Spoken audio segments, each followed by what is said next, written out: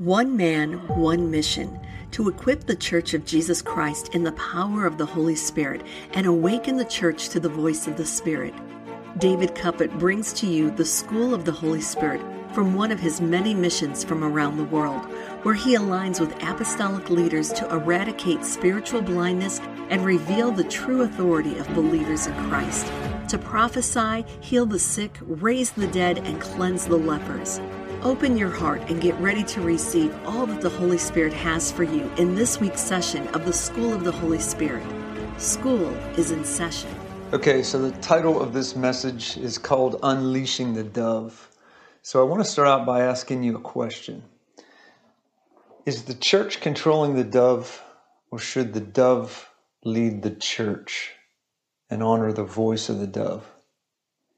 I think the answer to this question, once you think about it, is pretty basic. Jesus sent the Holy Spirit to lead us into all truth. He actually said, it is better that we go away so that he may send the Spirit of truth, the dove out of heaven, the very thing that equipped Jesus to do the supernatural, to go into the earth and launch Jesus into the ministry of the kingdom, was the dove.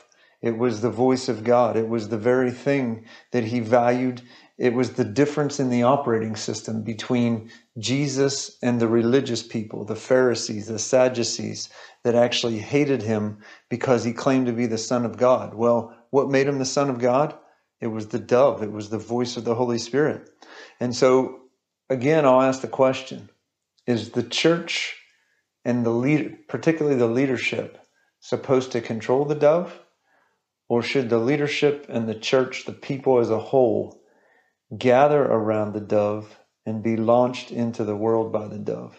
This is a foundational question, and it's extremely important in the life of every believer and every church, because Jesus said, anything that's not built on his foundation is essentially built on sand. It'll be washed away. It's the work of man. It's essentially useless. And so all of our next steps, all of our next moves, everything we do should be centered around the voice of the Holy Spirit. That's why Jesus said, don't even go, don't leave this city. He said it to the 11 remaining disciples. He said it to the 120 believers that ended up in that upper room as a result of Jesus saying in Luke 24:49, he said, do not leave this city until I send upon you the power of the Holy Ghost, the promise of the Father, the very thing that equips you to be sons and daughters. Because at the end of the day, the sons and daughters of God, according to Romans 8, are those who are led by the Spirit of God, not those who have the Scripture memorized, not those who have all these man-made doctrines and systems and have these events and skinny jeans and all these things that attract people, such as, the best lattes in town and coffee shops. What Jesus is looking for is a people to rally around his presence. It's not about numbers. It's about hearts who actually embrace the calling. And then Jesus goes and multiplies those who are in love with the dove. And so tonight I want to talk to you about a dream that the Lord gave me that really is going to be the foundation of the voice of the Lord and where he's taking us over the next couple months. The Lord has come to me on several occasions here in the last few weeks, and through a series of dreams has directed me to write a book. I will, over the next few weeks, begin to talk about the context of what the Lord is unveiling in this new era, in this new time that we are about to enter into as a nation in the United States, and so part of this is the encounter that the Lord gave me in the following dream. In this dream, the Lord meets me at the front door of a church. And it's actually the Holy Spirit. The Holy Spirit walks me into the front of the church with Jesus is already waiting inside the church. And there's a pastor, there's a lead person in front of the congregation. And he has a dove but the dove is in a cage, and he's walking in front of the people. He's showing people the dove, but the dove can't move. The dove can't fly. The dove can't do anything in the church because the pastor has the dove caged.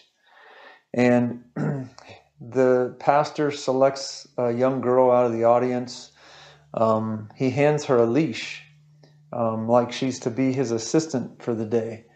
And he opens the door, he reaches inside, he puts a collar, like a dog collar, around the dove, makes sure the wings of the dove are clipped, and he puts the chain around the dove's neck and brings the dove out and presents it to the people. And from the people's perspective, they see the dove, but what they don't realize is it's a clipped dove. Its wings are clipped. It cannot fly. It's chained. It cannot move. It doesn't have the freedom.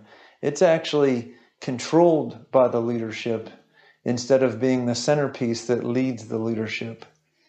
And suddenly the Holy Spirit turns me and points and starts to identify the condition of the congregation. And what I see is just so alarming to me. I see all these different demonic powers crawling all over the people.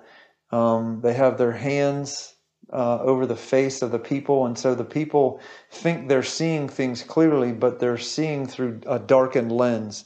It's almost like the hand of the demons is semi-transparent, and so it gives the person the perception that they can see, but what they don't realize is how limited their eyesight is.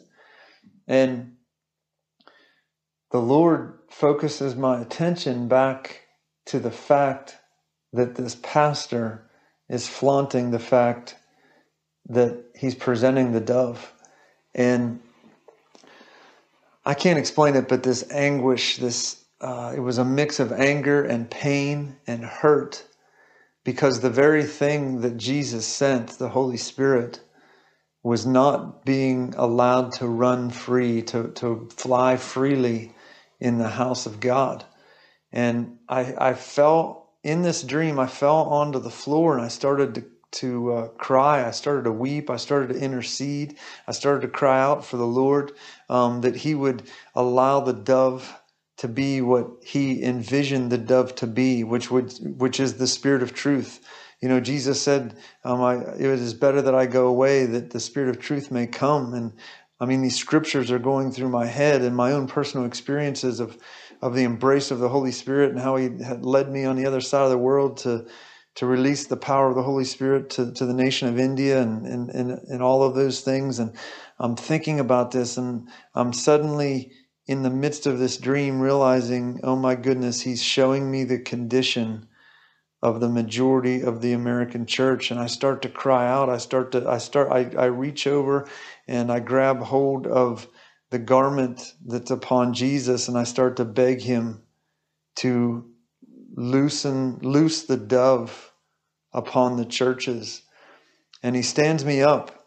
And when he stands me up, he rips the clothes off the pastor and basically moves the pastor out of the way and dresses me in what the pastor was wearing. And he then opens the bird cage and takes the dove out of the bird cage without a collar, without its wings clipped. And suddenly the dove becomes extremely healthy. Like you can see this vibrance that's in the dove's eyes. It's excited because it knows it's going to have the ability to fly freely, to move freely, and to do what Jesus sent the dove to do. And, you know, the dove hops onto Jesus's hand, and he moves over, and he motions my arm for me to lift up my hand. And when I do, the dove hops onto my hand, and all I can tell you is it felt like I was being plugged into electricity. It felt like I couldn't even feel my human body. And again, this is all happening in a dream. And the next thing I'm about to tell you is, I believe, what the Lord's envision of the embrace of the Holy Spirit is, which is for the launching of a church that dominates the world instead of a church that's at the mercy of the world. And so, I mean, I'm holding on to this dove, and it's like holding on to 440 volts of electricity. I'm vibrating on the inside. My heart is beating.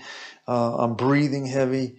And the dove suddenly realizes that it now has the freedom that it was sent for, and it flies and lands on the pulpit. And when it lands on the pulpit, the dove is transformed into an eagle. The eagle raises its wings and begins to flap its wings, and its wings are so powerful that the wind begins to move like a tornado inside the church. The wind is so bold and so dominant, and the eagle begins to screech like an eagle does as it's hunting and moving wildly in the wilderness. And the dove or the eagle. The eagle's flapping its wings harder and harder, and suddenly, Jesus points me to the congregation, and I see the demonic powers no longer have an ability to have their way with the people. The demons are literally blown off of the people one by one. I see demons flying. Being lifted off the people and moved. They're pushed out the front door, the back door, the windows are open. Every demon is blown off the people. And when this happens, the eagle lifts off the pulpit and begins to walk down the center aisle of the church. And as it does, the eagle is transformed into a man. And I see the man, he has this reach. His arms have the ability to reach into all four corners of the church, and he lays his hand. He touches the head of every person, and when he does, it's almost like there is a complete transformation of the people. The clothing that they came in with in the church, the dirt, everything is removed. Clean clothes. There's angels that appear that allow clean clothes to be put on the people. And suddenly the people are literally changed before your eyes. They look like they're beginning to be transformed. And as the man is walking through the center aisle of the church, when he gets to the back of the church, he changes into a lion. And the lion at this point begins to roar. As the lion begins to roar, the people no longer are just sitting in pews and organized seats. The people actually begin to get organized in columns, and in small groups and larger groups in columns. It appears like they are forming an army. They I see it's almost like the gifts of the Holy Spirit begin to be activated and embraced in the people. And as the lion continues to roar, the people begin to pray. And the people begin to pray, they begin to pray supernaturally. They pray in the gift of tongues. I hear prophecies. I hear the people praying for each other, and their hands begin to reach outside of the church. And I just see these supernatural things begin to be taking place because the people are put in order by the lion, and the embrace of the supernatural, the equipping of the supernatural is literally expressed by the people. And from this point, I see the lion begin to walk back up through the aisle like he's walking back toward the pulpit. And the lion is literally changed into an ox. And the ox has a yoke around its neck, and it has positions where people begin taking positions in this yoke to begin doing work. And at this point, I see all four walls, the north, south, east, and west walls of the church. They literally fall down, and so there's no walls in the church. And the ox begins taking the people throughout the city, throughout the nations.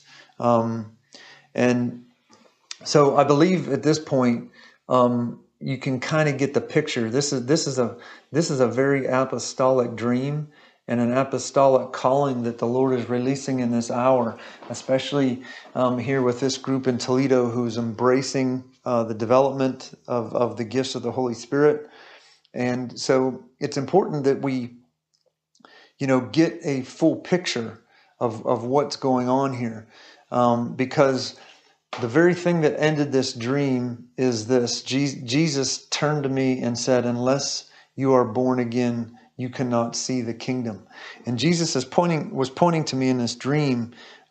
This is what the kingdom on earth is supposed to look like. A lot of people have watered down the concept of born again to simply being a trip to the altar.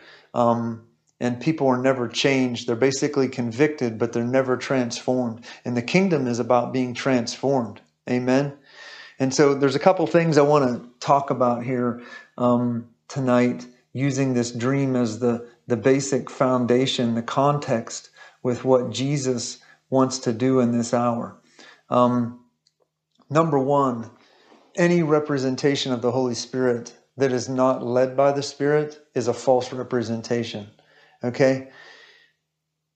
Trying to say that you embrace scriptures or concepts about the Holy Spirit, but not listening to the voice of the Holy Spirit, it's a hoax. It's a misrepresentation. It's false. It's actually an imposter. And that's what infuriated Jesus with the Pharisees, right? The Pharisees claimed to be the most righteous, but they actually did not know Jesus. They did not know. In John chapter 5, it says that Jesus was standing in front of them and he was revealing to them that he was led by the Spirit. John 5:19, he says, I only do what I see my Father doing. And so that infuriated them to such a degree because they couldn't hear the Father. The Pharisees did not know the Holy Spirit. They actually knew a routine and a system of Scripture, but they did not know the Holy Spirit.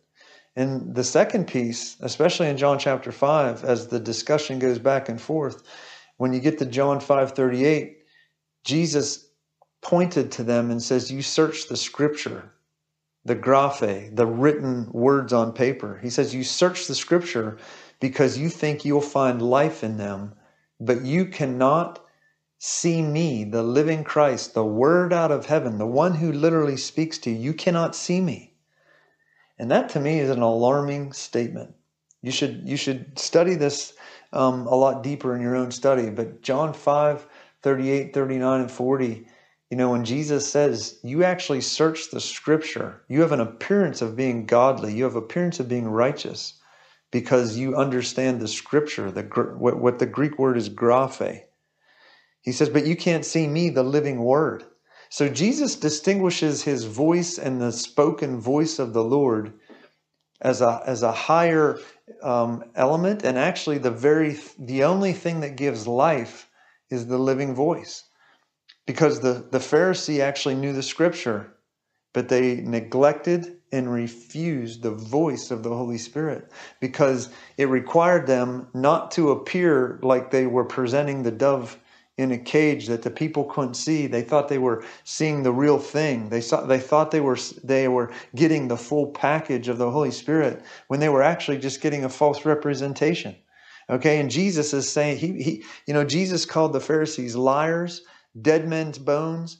You are of your father the devil. He said you are vipers and serpents. That's what he told these guys that knew the Scripture but did not know the Holy Spirit and actually refused the Holy Spirit. Okay?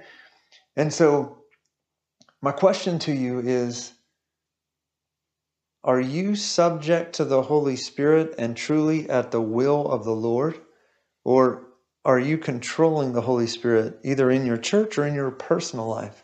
Because if you are not flowing through the voice of the flowing by the voice of the Holy Spirit, you're fooling yourself. Okay? You can ask the question at this point, is 30% of the Holy Spirit okay? Okay, so you open the door of the cage, you got 30%. Is that okay? The answer to that is absolutely not. How about 50%? You take the dove out, its wings are clipped, it has a dog collar around its neck, and a pretty young girl is holding it to make it appear like it's innocent and you're getting the real thing, but you're really not, right? 60%, 80%? The answer to anything other than 100% is it's a false representation. It's fake. And you can present Scripture and have an appearance of godliness, but you don't function in the apostolic if you are not at the mercy of the Holy Spirit. The apostolic, which is actually what the vision portrayed, is actually a representation of what the true image of the church should be. In Ephesians 4:11, Jesus says he actually gives the fivefold ministry, the pastor, teacher, the evangelist, the apostle, and the prophet. He gives them to the church. These are gifts to the church. And I actually say it this based on the way that Jesus showed me in this vision and dream and what I've studied. I actually believe it's the fourfold ministry. I think the eagle represents the prophet. The man represents the pastor teacher. Okay. The lion represents the apostle, and the ox represents the evangelist. Okay. And the only way the apostolic ministry functions in a church is when all of those giftings, the leadership and the apostolic giftings, are subject to the dove. Okay? It all centers back to the embrace of the Holy Spirit. If you are not embracing the Holy Spirit, it's fake. It's a lie. It's unfruitful. I don't care how you entice people to come. I don't care if you get them to the altar to claim Jesus. If you are not teaching them to follow the voice and embrace the power of the Holy Ghost, the very thing that Jesus sent that would equip and build His church, then it's fake. It's a lie. And so, it's only the release of the dove that allows the wind to blow in the church. What happened on the day of Pentecost? We had to wait. They had to literally wait in prayer, expect the Lord to speak or expect the Lord to do something. They didn't know what He was going to do. But Acts chapter 2, the day of Pentecost, they actually had to pray and wait. And suddenly there was the sound of a mighty rushing wind. It was the wind of God. It was the outpouring of the Holy Ghost that transformed these men who literally weeks earlier were running for their life. They claimed, Peter claimed, "I'll never leave you, Lord." And on the night of the crucifixion, he runs for his life, shaking in fear for weeks. Jesus comes and restores them and tells them all, "You wait in this city. You do not go anywhere until the wind of heaven comes and transforms you, changes you into something supernatural." And you all know the story on Acts chapter 2, the day of Pentecost. You got this guy, Peter. He stands up in front of thousands, the very people who were chanting, "Crucify, crucify," weeks earlier. Now the boldness of the Holy Ghost that just changed him hours earlier is emboldening him so profoundly that he stands in front of the people, because the people who were in the upper room are pouring out into the street. They're laughing. The outpouring of the Holy Spirit is just supernatural. It's beyond anybody's comprehension. In fact, they thought they were drunk. Peter had to stand up and say, no, this is that. This is what was prophesied in the book of Joel, that He would pour out His Spirit upon all flesh. You would dream dreams, prophesy. You would see the vision of the Lord. That's actually His voice. The voice comes out of the wind. It does not come out of people simply sitting down alone with a Bible trying to study their way to Jesus. You cannot study your way to Jesus. Your heart has to embrace the fact that you need a Savior. Conviction is just a starting point. Transfiguration, transformation, and change are an act of the Spirit. It's not an act of simply man's will trying to change themselves. It's not possible. If man could do it without Jesus and the Holy Spirit, there would be no need. But the revelation of this process is spiritual transformation cannot be achieved through a man sitting at a table for hours a day memorizing Scripture and trying to develop their own philosophy and position on what it means and how to apply it. That's not the kingdom. The kingdom is actually following the Holy Spirit, the voice of God. The wind is the what flows and moves in the church. And Jesus said this as Jesus is explaining in John chapter 3. He says, Nicodemus, you must be born again to see the kingdom. You must be born again to enter the kingdom. He then goes on to say in verse 7 and 8, he says, you must be born again to be moved by the wind. So he connects born again with the embrace of the dove, the embrace of the wind of heaven, the embrace of the power of the Holy Spirit. It's not about man's strength, man's ability. It's actually about man submitting his will fully to the way of the Spirit. And so I don't care how good the church looks, how good the preacher is, how good the worship team is, how they use scripture or whatever. The answer, the question is, are you subjecting yourself in leadership and as a congregation to what the Spirit of the Lord is saying? And are you allowing the voice of God to build the church, move the church, and release the church out into the streets? It is supposed to pour out into the streets, into the city. There's supposed to be healing, signs, wonders, the supernatural, things that man cannot do. It's the very thing that testifies of Jesus Christ being present. And so that's really the evidence of your embrace of the dove. Is the supernatural, is the power of the Holy Ghost working in your life? Jesus said this in Mark 16, go into the world, preach the gospel, and these signs will follow you. Not maybe, not 80%, not 20%, 10%. These signs 100% will follow you if you are led by the Spirit, if you have embraced the way of the kingdom. These signs will follow you. You will cast out devils. You will lay hands on the sick, they will recover. You will pray in tongues. And then when you move into the gifts of the Holy Spirit, you will prophesy. 1 Corinthians chapter 12, it says the gifts of the Holy Spirit. Words of knowledge, prophecy, faith, the working of miracles, discernment, spiritual discernment, the ability to see visions in the Spirit, tongues, interpretation of tongues. And so this is actually the supernatural evidence of your embrace of the Holy Spirit. And it's not rocket science.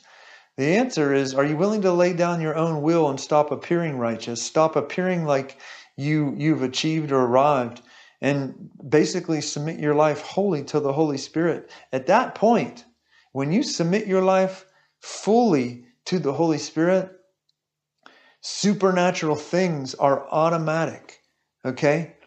And I'll tell you a few supernatural stories here in a minute, but I want to emphasize that, the eagle, like I said, the eagle has to flap its wings. Prophecy is not an optional thing. The only way the wind is released, the only way the demonic powers are driven out is through the spirit of prophecy. Okay?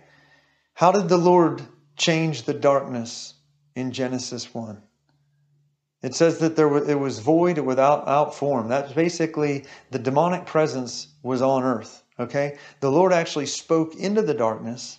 John chapter 1 says the Lord spoke into the darkness. The darkness couldn't comprehend it, couldn't stop it, couldn't resist it, couldn't do anything. Because when the light comes out of the direct voice of God, out of the power of the Word, right? Jesus is the Word. Jesus in heaven, it says that Jesus formed the foundations of the world. He spoke out of heaven.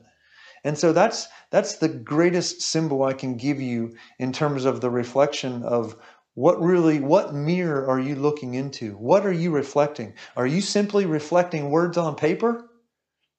Paul called the Scripture a mirror. Did he say it was holy? Absolutely. But he did say this in the book of Romans. He said, the Scripture alone is a mirror to reveal to you that you actually need a living God. You actually need the voice of God. You can't do it on your own. And so man is supposed to fall on his face and cry out that they would be able to look into the mirror of the Holy Spirit. And when you look into the mirror of the Holy Spirit, which if you get to 2 Corinthians chapter 3, where there's an explanation of we are changed from glory to glory. The only way you are changed from glory to glory is when you get up off your face, you are looking into the mirror of the Holy Spirit, and He says something so new, so profound, so supernatural to you that it transforms you. You fall on your face. You're overcome with glory. You're overcome with just being undone in the Holy Ghost. And you get yourself together. You get back up. You look in His face again. And He speaks to you. He transforms you again by the power of the Holy Ghost. And that's how we as believers are to move through life, being in awe of seeing into the mirror of the Holy Spirit and hearing the voice of God. And it transfigures us. And so the eagle is very important in its role in the church, because without the wind, the rest of it will never officially happen. You can have guys that have strong natural giftings and try to organize a bunch of people, and it can appear righteous, and you're standing on the street corner beating drums and trying to convince people to believe in Scripture. None of that stuff has much fruit in it. You know why? Because it's done without the Holy Spirit. If the Holy Spirit leads you out there and you begin to pray and release the Holy Spirit, you'll see many, many people transformed before your eyes. And so the pastor teacher, as I said, the pastor teacher is actually supposed to be a supernatural equipper. He or she is the guy that does deliverance ministry, does the things with helping people change the clothing they wear, change the dirtiness they wear, change the unforgiveness they wear. They help rip that stuff off as they're led by the Holy Spirit. And just like Isaiah 61 says that the Lord will equip you in the new clothing of the Holy Spirit. That's what the pastor teacher does. They are literally an equipper. They change the false identity of people and equip them with the true identity, the destiny with which Christ gave. And so that destiny it's not of this world. It can't be discovered of this world. It actually says in the book of Ecclesiastes chapter 3, it says that the Lord locks destiny in the heart of a man, and only the key of the Lord can open it. And so the pastor teacher, along with the prophet and the apostle, as the church is being put in order, the people are being cleaned, they're being delivered, they're embracing the Holy Spirit at this point. That's a transformation process that's supernatural. It's a partnering with the Holy Spirit. Okay? And so by the time the lion comes around, the lion is in a position when he starts to roar, when the lion starts to speak, the people literally come into order, not because the apostle is speaking on their own accord or what they think is right. A true apostle is led by the Spirit, and the people begin being put in order. They be, small groups. There's a group that's going to go do ministry work at the hospital. There's another group that the Lord calls to go down to the Boys and Girls Club and help the kids that are needy and don't have anything, and they begin to equip them with the Holy Spirit. Another guy takes teams over to Africa to do crusades because there's a calling there. That is really what an apostolic leader does. It's not designed to grow numbers inside of a church. Certainly there's elements to that if indeed there's unique callings around that. But the true measure of an apostle is the ultimate equipping, the order that is set in place, and the positioning of the people to be launched into their destiny and calling. If the design is that the numbers of the church are the first and only thing, and ultimately people are supposed to be inside the church, at all cost, multiple days a week for the sole purpose of the numbers and the tithing of the church, that's the wrong mission, guys. The mission of Christ ultimately is to multiply. Okay? And the only way true multiplication happens is through the outpouring and the power of the Holy Spirit, and ultimately the awakening of every person's identity in Christ. Every person has a purpose and a call. And the apostle actually works to help individuals, help teams, help the order of the church come together.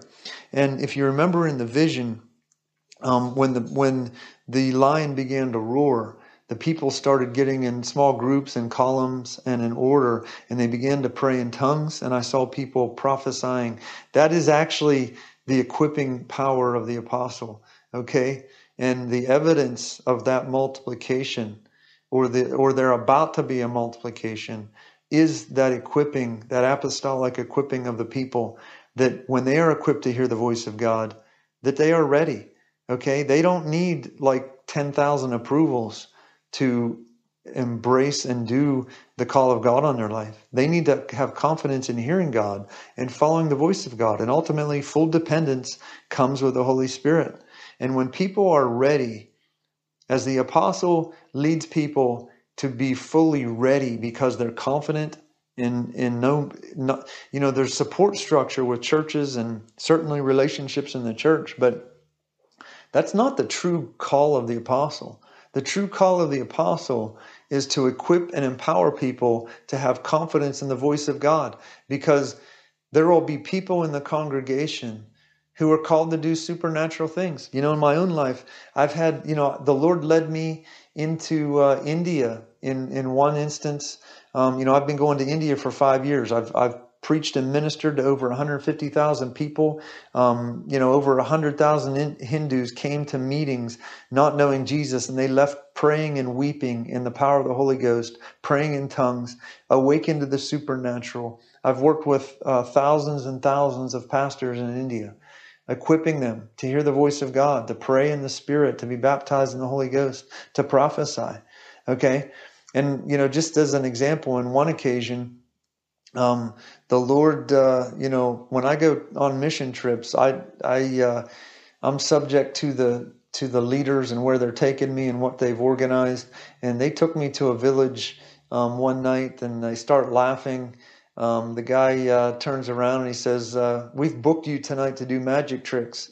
And, this guy I had a good relationship, and he was speaking, he was laughing and joking with me from the perspective that, I have such confidence in the Lord that no matter where I walk into, what room I walk into, I know the Lord will speak to me. No matter what room you walk into, you line 100 people up to me, and the Lord will show me vision and start to talk to me about the people. And so they had developed such a confidence in me and my gifting that the only way they got me into this village, and this was a village that they worshipped the cobra, the serpent, and they were very anti-Christian to the point of violence.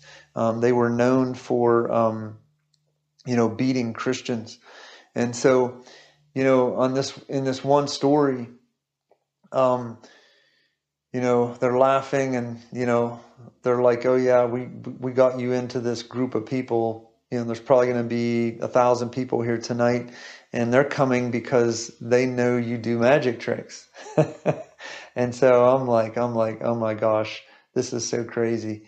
And so I start praying, and we were about ready to pull into the event, and the Lord starts to talk to me about this girl in a white dress with blue polka dots. And anyway, we get up on stage. When we get up on stage, we walk in there, a couple rows back, right in the middle of the group of people is a young girl. She's probably about 15, 16 years old. She is wearing a white dress with blue polka dots. And the Lord starts to talk to me about what he's going to do with her, and calling her forward to help me.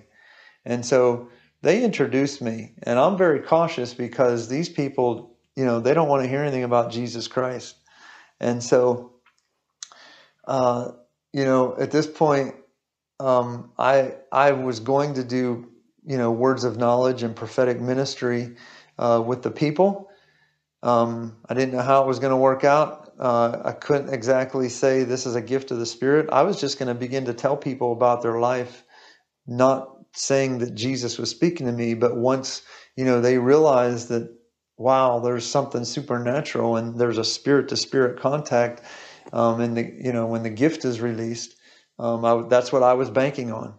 Either that, or they were going to have to whisk me out of there and put me in a car to save my life if they found out, I was a believer of Jesus Christ. And so I call this girl out. My interpreter, he's helping me. He's interpreting what I'm saying, and I asked the girl if I could lay my hand on her and pray for her. And as soon as I laid my hand on her, she fell out in the spirit. She fell onto the ground. She was there was no motion in her. She was out cold in the spirit. So I don't know if any of you listening have ever experienced anything like that, but it was so supernatural. The mother jumped up, ran up, and started moving her, okay? And she's screaming, and the interpreter's saying she's dead. She's saying she's dead. She's not moving. And they got her calmed down, and the interpreter and a couple of the guys with me basically said, "Oh, she's breathing, she's okay." And I realized at this moment that Jesus was doing something supernatural. I didn't know what, but Jesus was going to preach this night, okay? And so I started explaining, some of the ways in which the Holy Spirit, I did not use the word Jesus. I used the Holy Spirit to explain some details of, quote unquote, how I do my magic tricks. And as I started to talk I'm talking for about 10 or 15 minutes, the mother is literally still sitting down in front of the people, sitting beside her daughter. She's motionless. There's no motion in this girl. Okay. And I don't know exactly where I'm going next, right? I don't know exactly what I'm going to say next. I'm literally counting on the Holy Spirit to lead me in what I'm saying at this moment. Suddenly the girl wakes up. She stands up. The mother is smiling. She's hugging her. And I had the interpreter. Basically, we got her and we started to interview her in front of the people. And, the girl basically starts to say that I was taken to this place called heaven, and I met a man that was glowing. His name is Jesus Christ. And I did not preach that night, guys.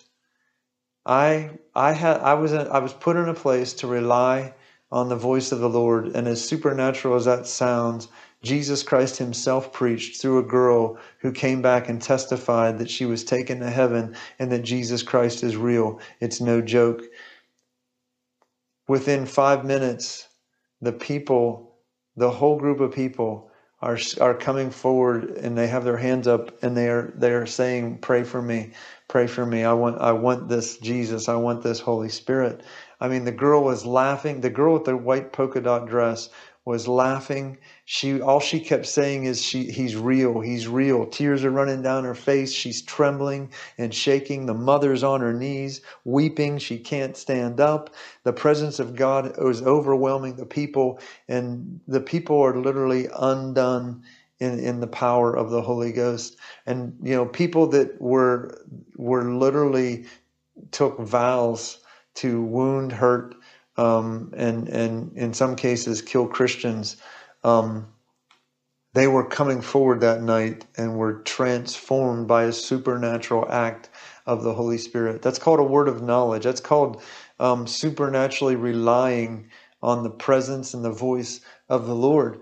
And that, I'm telling you that story because the only way I was prepped to be called and go to India is because I grew up in a church where I learned the voice of the Holy Spirit, and then the Holy Spirit took me on a personal journey to grow my faith in trusting and believing in what the Lord is saying to me.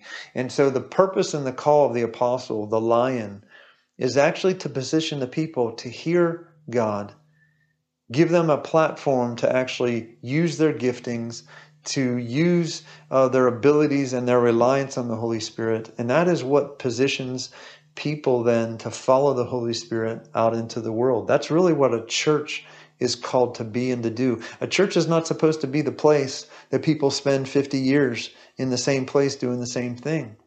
A church is actually meant really for an equipping process, and there's relational dynamics of that. Certainly there will be people that stay in one place their whole life, and that's okay. But ultimately, the call to go has to be so heavy on the heart of the people because their centerpiece is the voice of the Holy Spirit. And that's what positions people to be put into the yoke of Christ. And, in the book of Romans, it talks about, this yoke. And in the book of John, it talks about this yoke of Christ. So when you look at 1 Corinthians chapter 12, verse 1, Paul says this, regarding spiritual giftings, do not be ignorant. The word spirituals is the word pneumatikos that actually means the wind. It's a Greek word that means the movement of the wind. So what Paul's saying is regarding the wind, do not be ignorant. Do not try to do it without the wind. Do not be negligent or not value the power of the wind, because the kingdom of heaven is wind driven. You cannot develop a church. You cannot build a church. You cannot lead people in the kingdom if the wind of heaven is not present, because it's the wind of heaven that imparts the spiritual giftings. It's the wind of heaven. Paul goes on to say in 1 Corinthians 12 that, the giftings are tongues, interpretation of tongues, prophecy, words of knowledge, working of miracles, healing, discernment. Spiritual discernment is an impartation. It's a gift. All of these giftings require impartation. It's a spirit-to-spirit impartation. It's an equipping of the Spirit. It's not something that people can do by learning about it. It has to literally be received. And so the time should not be spent on trying to learn your way. It's not actually possible to learn your way to Jesus. It has to be received. The kingdom is faith-oriented. There is no other key that opens up the realm of the Spirit. And so it's about, okay, I want the Holy Spirit. I'm embracing the Holy Spirit. Holy Spirit, I'm asking you to baptize me. Okay? And it's this baptism of the Holy Spirit that actually is what is the power of the church. It transfigures the church. It positions a true apostolic nature in the church. The equipping of the people in the church, the purpose of the church is all revealed and found when the dove is actually embraced. And so this is really, this is no small thing. It's actually the centerpiece of the kingdom. And the centerpiece of the kingdom is so important that, I'll give you another story. The Lord sends me all over the place. The Lord has woken me up to send me to places. He's woken me up on Sunday mornings. I thought I was doing one thing. He tells me to go to another church because he gives me a vision for a pastor or a person in a church. The Lord has sent me to the other side of the world, to India. The example I gave you with the polka dot dress. I had to trust him in a supernatural thing. And so in this following story, I was in a city close to Vijayawada, India. I was in a mission where I just happened to be doing pastors' conference, different pastors' conferences. I think I did 5 in 5 days in different regions within several hours of Vijayawada. And the interpreter, the guy with me, is he's the current leader of Five Stones Ministries in India. The guy that the Lord pointed out to me several years ago and planted there. And I've poured into him and his family, and we've baptized thousands and thousands of people in the power of the Holy Spirit. So this guy knows my heart. He's been the guy with me in 10,000 person crusades. I trust the guy. And in this one particular event, we had about 200 pastors in this pastors conference. And we're sitting in worship before the meeting started, and all of a sudden the Lord showed me. He started talking to me about a man that was in the back corner of the church. The Holy Spirit pointed him out, started showing me visions of the man. And the vision was essentially that there was a river that the Lord wanted to pour out from this man's heart that would impact the region. But he had his hands over his heart and he was holding back the river. And I leaned over to my interpreter during worship and I said, I don't think I'm going to teach regularly today. With what I was planning on doing, the Lord is changing direction. And he said, what are we going to do? And I started explaining the man and the vision. My interpreter turned completely white. I've never seen him concerned and scared like he was in that moment. And I'm like, what the heck is wrong with you? Why are you, what's going on? And he goes, you don't understand. That man he's the most powerful person here. He is the leader of these 200 pastors. And he is so anti-Holy Spirit that, there's just no way. And I said, well, how did you get them to do this meeting if you knew who I was and what this is all about? And he says, well, we gave them extra money, which, hey, I don't have a problem. I pay, the Lord has made my way and given me money. The people have walked out of nowhere giving me money to send me around the other side of the world to take the power of the Holy Spirit in the different places. And so I certainly understand that. And so I said, well, this is the way we're going to do this. If you don't want to interpret or you feel like you're in jeopardy or, your relationship or whatever, we'll get somebody else. He goes, no, I'll help you. And so we stand up. I call the guy in the back corner to come forward. And I start to tell this guy the vision of the Lord, that the Lord actually wants to use him to pour out his Spirit and not hinder the move of the Spirit. And so the vision pegged him. The vision actually pinpointed the root issue of his heart and the way he was limiting the move of the Spirit in his region. And this isn't unusual for India. 90+% of the places I go, and the reason why the Lord sends me there is most of these guys do not embrace the Holy Spirit. They've been taught by different denominations about Scripture, and so their life and perspective of Jesus is simply by Scripture. But the growth of the church and the outpouring of the Holy Spirit can only happen through an embrace of the Spirit. And so anyway, so this guy is standing in front of me. I explained the vision. As I was speaking the vision, his body starts to shake. His knees start to wobble. He comes under the power of the Holy Spirit. He falls down to his knees and he starts to cry in front of all of these people. He starts to cry, and he then starts to repent. The Spirit of God was literally convicting this man through a vision, through a prophetic guy giving a vision. This guy is literally in front of 200 people, and his whole life is being turned upside down. And within a couple minutes, this guy starts praying in the power of tongues. Tongues start flying out of his mouth. He cannot stop the gift of tongues. He's shaking, he's weeping. And when all of these 200 other pastors saw that this man was now embracing the Holy Spirit, that suddenly he was made a show. This man was literally made a spectacle. You know how the Scripture says that Paul was made a spectacle? This man was made a spectacle of the power of the Holy Spirit. And so we spent the next 2 hours, people were coming forward in groups and, we're praying for people. The whole room gets baptized in the Holy Ghost as this guy opens the floodgate through one word of knowledge.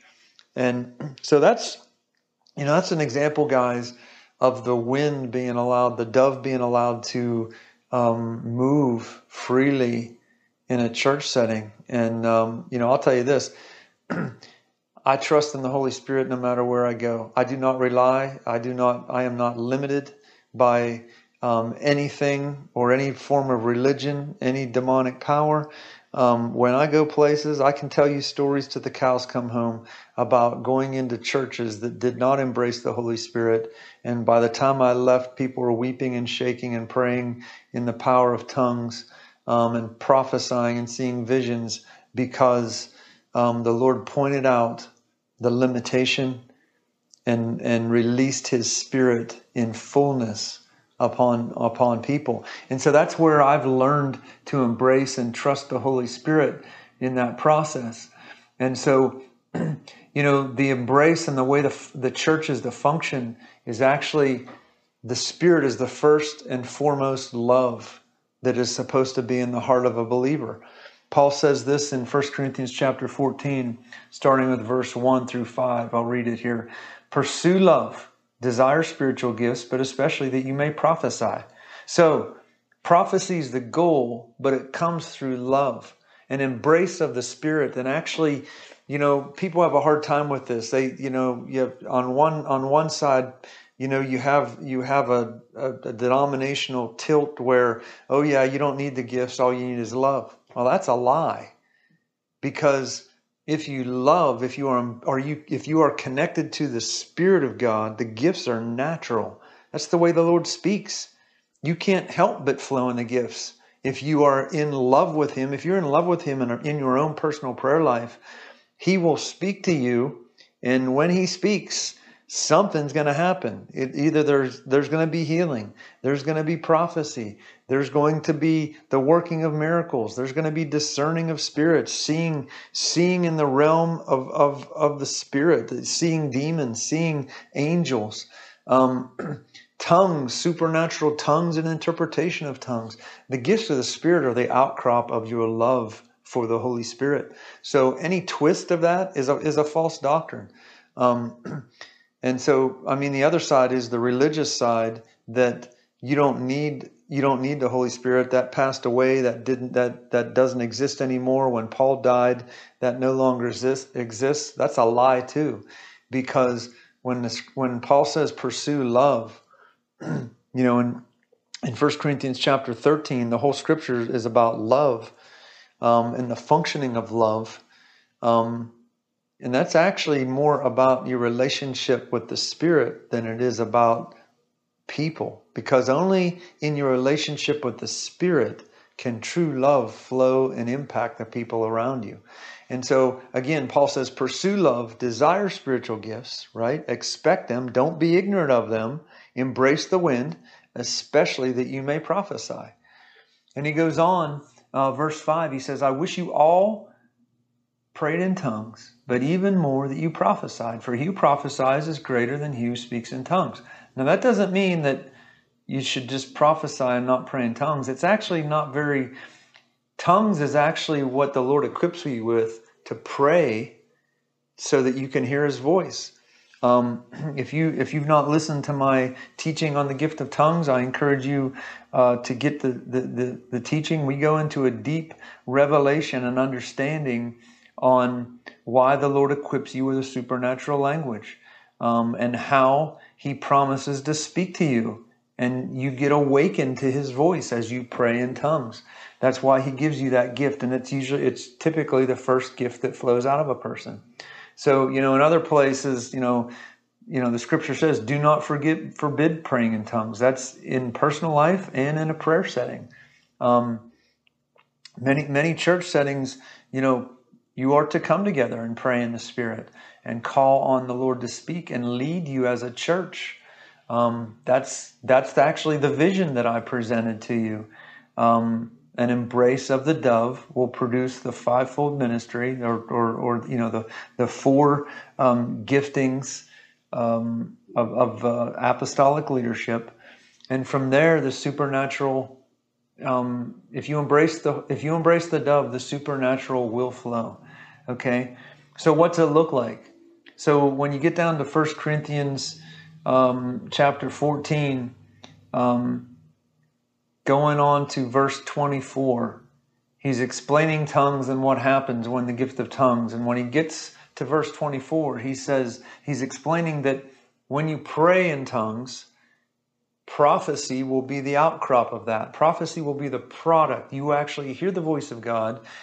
Prophets, people with the gift of prophecy will stand up and say, this is what the Lord is saying. And so when you get to 1 Corinthians chapter 14, verse 24, he says, but if all prophesy and an unbeliever or an uninformed person comes in, he is convinced, he is convicted by all, and thus the secrets of his heart are revealed. And so falling down on his face, he will worship God and report that God is truly among you.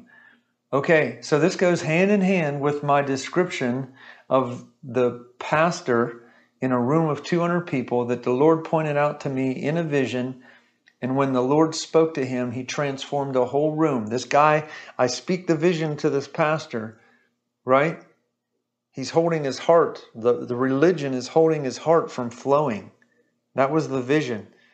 And that he was called to, a river is designed, it actually changes the surface. It changes the landscape where a river flows. And so this guy is called to actually change the landscape by allowing the Holy Spirit to flow through him that he was resisting. And when I spoke the convicting word of the Holy Spirit, just as Paul is describing here, the guy falls on his knees, shaking in the presence of the Lord, and he's transformed before your eyes. That is the power of prophecy, and that is what should be expected. I can tell you guys so many of these supernatural stories, it's unreal. And I've learned to trust the voice of God, and he sends me places because that is what I do. I speak what the Lord is showing me. Okay? And so, guys, I think at this point that, we should, I want to pray for people to get baptized in the Holy Spirit, that you would completely let go of dead religion and embrace the way of the Spirit, because it is the Spirit that gives life. The flesh and dead religion and scriptural memorization and trying to conform to it, there's no life in that. That's actually condemnation. The Lord actually gave scripture to people in Israel who refused to come up the mountain to see him face to face. Why? Moses was actually in the first round of 10 Commandments sent down to bring the people back up. Read it. Genesis chapter 20. They refused. And so what happened? The Lord said, okay, I'll give you words on stone to reflect your heart. You have a heart of stone. And when you realize, oh my God, I need a living God and not just words on stone, words on paper, right? Like the Pharisees, they worshiped words on paper. They did not worship the living God, and they couldn't recognize Jesus. And so the Lord is actually, he sent the Holy Spirit to do for the people what the people couldn't do themselves. And it's the Holy Spirit that leads you up to have the encounter with the Lord. Okay? And so I just want to pray right now, because I believe the Lord wants to send his Holy Spirit upon every listener right here to transform your life, to awaken you, and to launch you into your apostolic calling in Christ. So Father, in the name of Jesus, I pray for every person, Lord, under the sound of my voice, Lord, that according to your promise, that you would pour out your Spirit upon all flesh, that people would dream dreams and see the vision of the Lord, and they would prophesy. Lord, I pray for the wind to come. Lord, in Jesus' name, you said, do not be ignorant of the wind. So, Father, I pray, Lord, let the power of the Holy Spirit come upon every person right now that is listening to me. Lord, let the burning in their heart begin to be breathed upon, Lord, that new life would come into their heart in the name of Jesus. I pray for the gift of tongues to be activated. I pray for prophecy, healing, words of knowledge, all the supernatural giftings of the Spirit, Lord. I pray in Jesus' name for the power to come upon them right now in the name of Jesus. Father, I pray right now, activate the gift of tongues in every person listening in Jesus' name. So if you're listening right now, just begin to pray with me. It sounds like a baby at first. It sounds like a goo goo gaga, but whatever syllable is on your tongue, don't think it with your mind. You let it flow out of your heart. Amen. Okay. Shialalabaso pro pa pa pa si te te te she pepe arabatula berende balabando bushe balabato kule balabande dimbe balabando bonde balabandi bende balabande binde balabando babo babara ereato ba a te te te she ke be be be be de de Be de aba baba alo ude beri ala. Bora be ala ando bro shanto po salaba ante balabala. Kerinde tinde bunde alabato doje ede. Brea mama mamando. Borek tetio bashala ba ando bushela bisiero ote. Breke di ando bushala ba ando businto. Bunde brebi inde bushala basunto. Shikala basia preala ba ando brosha. Karinde bushala bande bulabala ede alaba ando. Beri andole ebende bala ando bushala ba ala ekte be ete te she. Bio dararaba andodo. Gio bababa andea. Narita barito colete calato kushea pakala.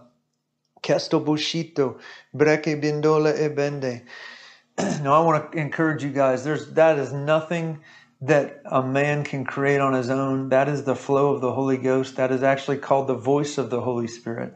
And I encourage you, get the teachings that I have on the gift of tongues. Tongues is the centerpiece of your spiritual awakening and your spiritual relationship with the Holy Spirit.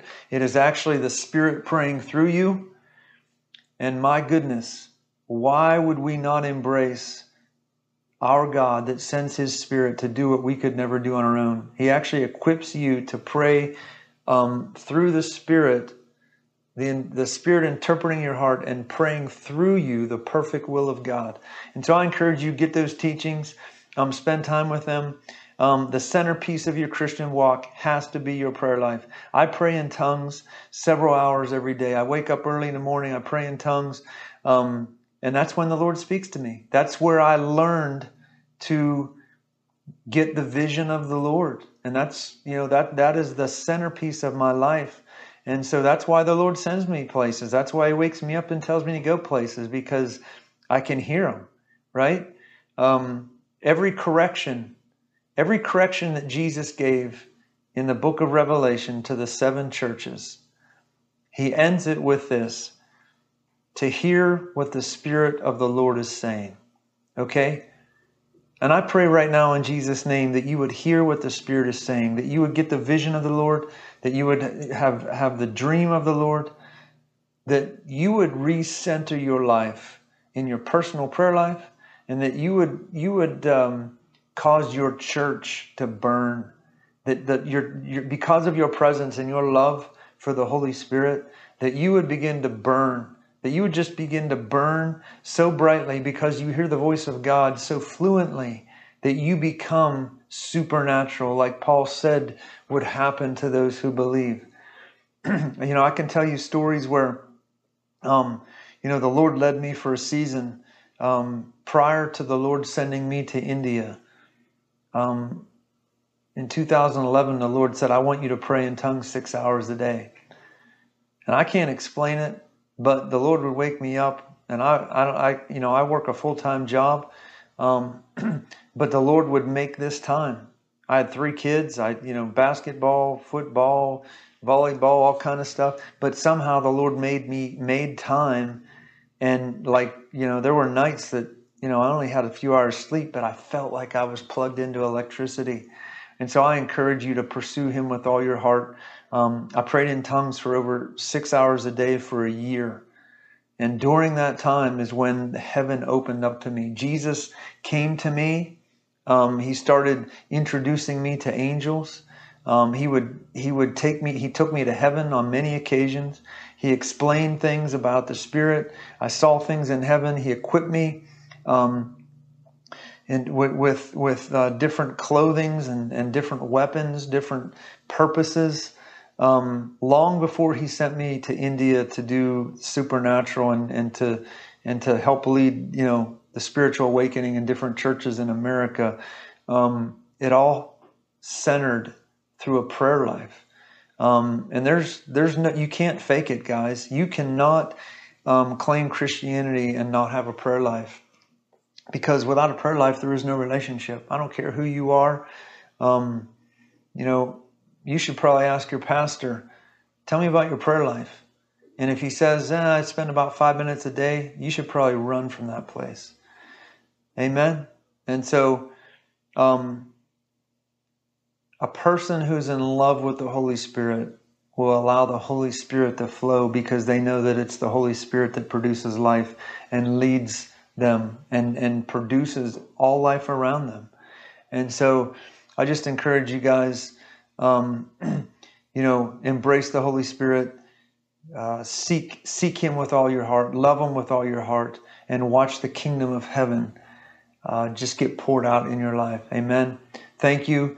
And if you're in Toledo sometime, come by the School of the Holy Spirit in Toledo. Look me up, David Cuppett, Five Stone Ministries. And we have people coming from all over the place getting baptized in the Holy Spirit. We had a person come a few weeks ago from Wisconsin, drove 9 hours with his family for the sole purpose of getting awakened in the power of the Holy Ghost. He literally started a revival moment in our school. We called him up. First thing we did was we called him up, prayed for him. They all got filled with the Holy Ghost. They start praying in tongues, and laughter, holy laughter entered the room. It was kind of like the day of Pentecost when Peter had to stand up and say, "This is that." It was supernatural.